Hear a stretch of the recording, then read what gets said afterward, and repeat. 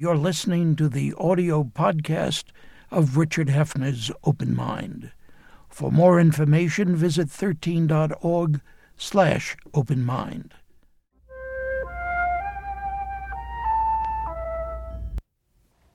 I'm Richard Hefner, your host on The Open Mind. And again this week, I have the pleasure of talking with New York University's global-minded president, my good friend and frequent guest, John Sexton. Last time, of course, we did something of an exegesis of his splendid new Penguin Group book, Baseball as a Road to God. But now I want to hark back to a perfectly masterful exchange my guest had on the air several years ago with our mutual friend Bill Moyers. I watched it again the other evening, heard my guest talk about there being no serious conversation in America these days, about what he called our growing allergy to nuance and complexity, about our Colosseum culture. And it all made me think about NYU's own dialogues on a global civil society, and about questions I've meant to put more directly to my guest than ever before when John Sexton has joined me so frequently in the past. These questions have to do with fairness and decency and concern for others. Am I my brother's keeper, for instance? Have to do with what seems to me to be a growing incivility in our society, with an ever-increasing I'm all right, Jack, and the devil take the hindmost element in our dealing with others. Indeed, have to do with an ever more pronounced refusal to regard others than ourselves and our private connections, with a greater and greater willingness to trim and cut corners in just about every endeavor, public or private. John Sexton approaches life as a historian, a theologian, a legal philosopher, above all else as a teacher. And I wonder if he sees this same decline in concern for others, for a civil society, for a shared moral sense that I see. John, what do you think? Where are we going? To hell in a breadbasket? Well, look, I like you. I'm an optimist. I'm at base what I call a Teilhardian progressive. So I believe, as Teilhard de Chardin taught me when I was a student at Fordham, first for my bachelor's degree and then for my PhD in religion, I believe humankind is progressing. But much like, as Teilhard used evolution, much like evolution as a metaphor, there are fits and starts and we work our way. But ultimately, I think, I have optimism that humankind will come out of this on an even higher plane. The evidence is overwhelming to the contrary, of course, and it's easy to feel like the great Don Quixote, that one is tilting windmills in this battle. But I certainly am not going to bet against that. It's kind of like Pascal's wager. And I do believe fundamentally that we will overcome and that humankind will rise to a higher plane. What are the signs that trouble you and me, however? We've just come through a presidential period where there was no respect for truth, no respect for fact, let alone respect for one's dialogic partner in the process.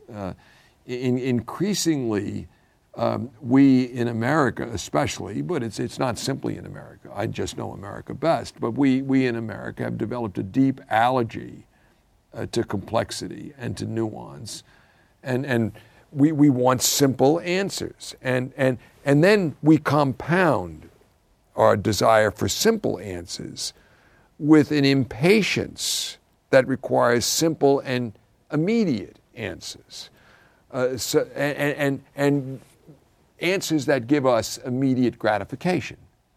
So, one can trace virtually all of the vexing problems we face to this fundamental character flaw in the American character at this point. That whether it be the budget deficit or Social Security or Medicare or climate change, the debt, whatever you want to discuss, it's all a product of, first of all, don't present me with complexity. Give me a simple answer, and an answer that produces immediate gratification for me. The word sacrifice never comes into the picture at all, let alone sacrifice for others. So people aren't even willing to make short-term sacrifice for their own good, let alone for their children's good or for the good of their grandchildren. So when one sees that working itself out, one gets very worried. But then something happens. For me, it's being with my colleagues and especially my students, and seeing in them a real attention for the common weal. The experience, for example, at NYU, when our community gathered together in the wake of Hurricane Sandy, was quite remarkable. It was evocative for me of the way, especially New York City south of 14th Street, gathered together in the wake of 9/11. And you could feel a moral surge. You could feel that extraordinary acts of generosity. I'll just give you one example. Okay, so we were fortunate at NYU that because we had built an independent cogeneration plant, that 40 of our buildings had power, but many of them did not. This, in a way, made all the more tortuous the experience of those that were in the buildings that had no power, because they could look out on colleagues or friends that were across the street, literally across the street. They could be seen out of their dark windows, and there they were living normally. Now, happily, one of the first things that happened was the people that had power, the students that were in dorms that had power, or the faculty that were living with their families in buildings that had power, began to invite people in and share. So that was the first thing. But of course, not everybody was mobile, and some people would just rather stay in their own space, for better or worse, especially if you have your family. You don't want to impose. The week started going on. And there was one building, because you'll recall the marathon was postponed, and there was one building in which there was a young man that was going to run in the marathon. And he was all trained up for it. Of course, he had that disappointment. But what he did instead was he put on a miner's hat with a light, because the stairwells were light, and he would acted as a runner up the stairs with water for people that were unable to leave their apartments. Or he would take orders for food and grocery, and when it was delivered, he would be the delivery guy, and he would get that's the stage. Now, you see something like that. Or I walk into an NYU classroom. This particular classroom happens to be one of the classes I teach at NYU Abu Dhabi. And there in the second row is a young man named Theo, freshman. Saw his mother, his father, and 7 of his siblings slaughtered in front of him in the Rwandan genocide. He and his brother were left for dead. 3 days before they got to a UN refugee camp. A couple of years before he got to a Kenyan high school, which is where we found him, top of the class. And here he is in my course, my freshman course on religion and government, because he would not be stopped.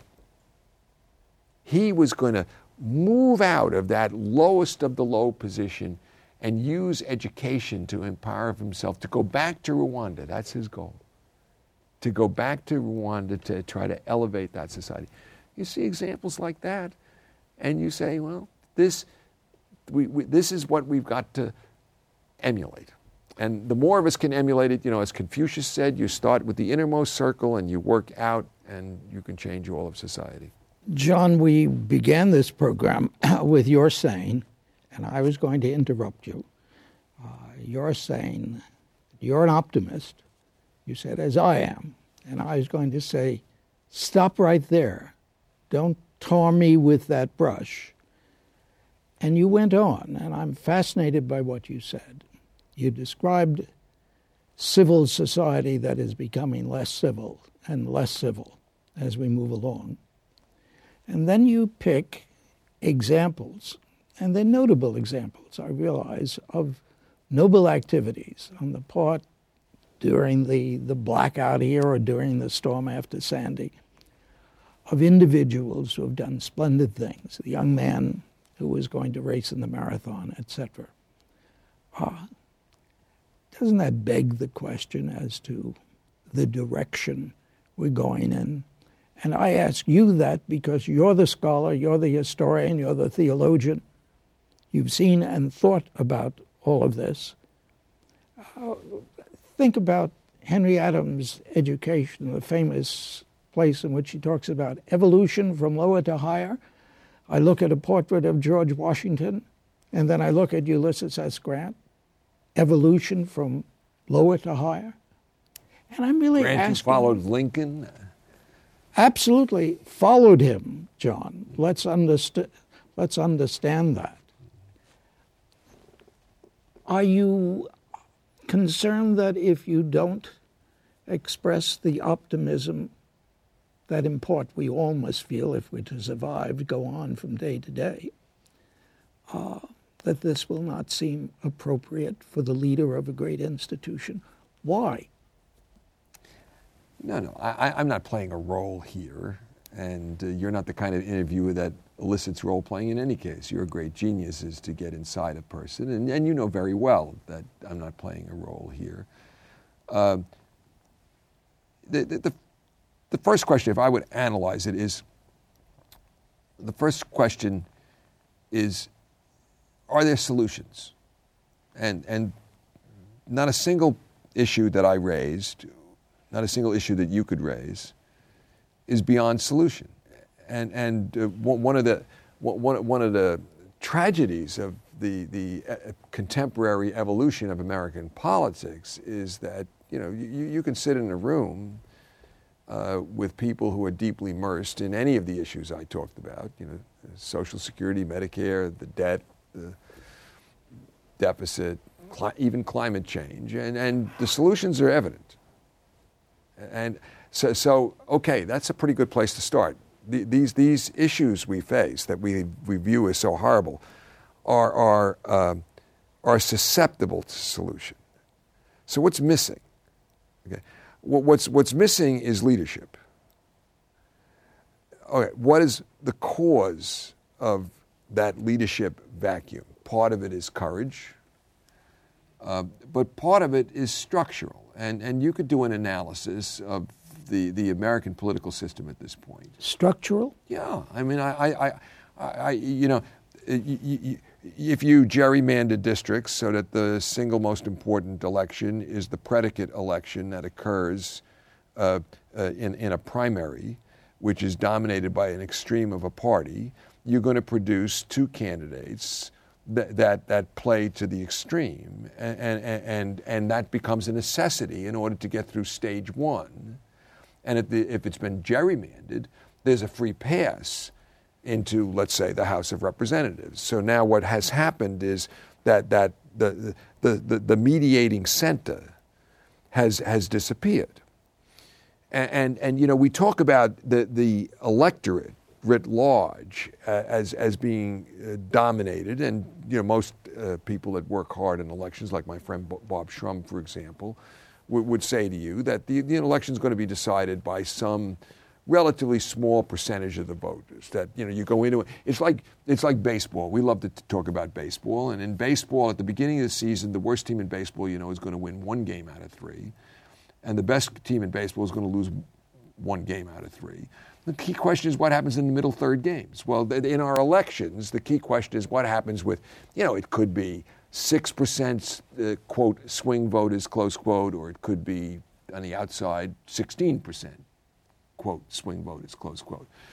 All right, well, those swing voters, by and large, are in this society we talked about where they're relatively uninformed and they want simple answers and immediate solutions because they've been allowed as participants in the polity to be in that place, and they're encouraged by the way we speak to them in political ads and even in debates where we just use talking points and don't engage each other and push the conversation on. But in addition to that, they're just frustrated by the dysfunction of government and the inability of these two extremes that are set by virtue of this pass-through. I'm using the House of Representatives here as the example, but you could say the same thing in the Senate because we've created a supermajority requirement in the Senate. But there's a bipolarity which is designed, no matter how the swing voter votes, to frustrate the swing voter if the swing voter is genuinely in the middle because there are no candidates in the middle. And the result of that then is that the swing voter continues to swing because there's constant dissatisfaction. So these are all structural game theory problems that my colleagues at NYU could solve for us if we had leadership that would be willing to take it on. So if you're a university president and you believe in thought, then even though in the short term, and look, you deal with this inside the university and outside the university, even though it is the normal state of being these days for people to think only in terms of the short term and the selfish short term at that, you have confidence in the power of thought ultimately to prevail. Now, look, I'm an issue spotter. I'm a lawyer, right? So I spot the issue. I see it. And I'll tell you this. The world is miniaturizing. We're becoming more and more a fluid society. And the question is going to be, for this century, how are we going to handle this miniaturization? Now we can respond to it by objectivizing and demonizing those that are different from us and treating, the evolution of humankind as if it were a flag game at a camp between the blues and the reds. The gladiator spirit. Yeah. Or we can capture the wondrous way of looking at the world that in my church we were taught by Pope John the 23rd, which is that you can learn more about yourself through the gift of the seeing things through a different set of experiences and eyes. And we have no choice but to bet on the latter. John, you have another church. Your other church is the university. Have the leaders of the universities in this country and in other countries been playing their proper roles, their necessary roles? I have to say I've been lucky enough to be put in this position at NYU that gives me a vantage point and view into that world. I'm able to observe both the elite research universities, because we gather as a group of about 60 twice a year, and we speak regularly. I've been lucky enough to be the head of the chairman of the American Council on Education, which is the entire diversity from the great community colleges and to the comprehensive colleges, to research universities. And then I'm more and more in conversations outside the United States. And I would say you cannot be in those conversations and leave without being impressed with the dedication of the men and women that are leading the universities in the world, by and large, at the meeting. I'm not talking obviously about all of them. At the top, it's extraordinary. I look at them as my heroes. And they are typically scholars of the first rank themselves that could have lived a life of the professor and scholar and member of the academy and all of the great blandishments that come with that. And it's a very enriching, rewarding life. And you're with your students. I mean, this is, in my view, the greatest life that one could have. But they've made the choice to sacrifice that, or at least significant elements of it, to enable the common enterprise of the university to work. Every single one of them is common enterprise, commonweal dedicated. Now, and I have to say I have a lot of faith in, especially at a place like NYU, the common enterprise dedication of my colleagues. So, listen, if our country or the world writ large were operating at the level of commonweal attention that our universities are working at, we would be in very, very good shape. But are the universities helping the rest of the world work at that level? The universities, in my view, are the last harbinger of dedicated to the genuine advancement of thought. And providing the leadership?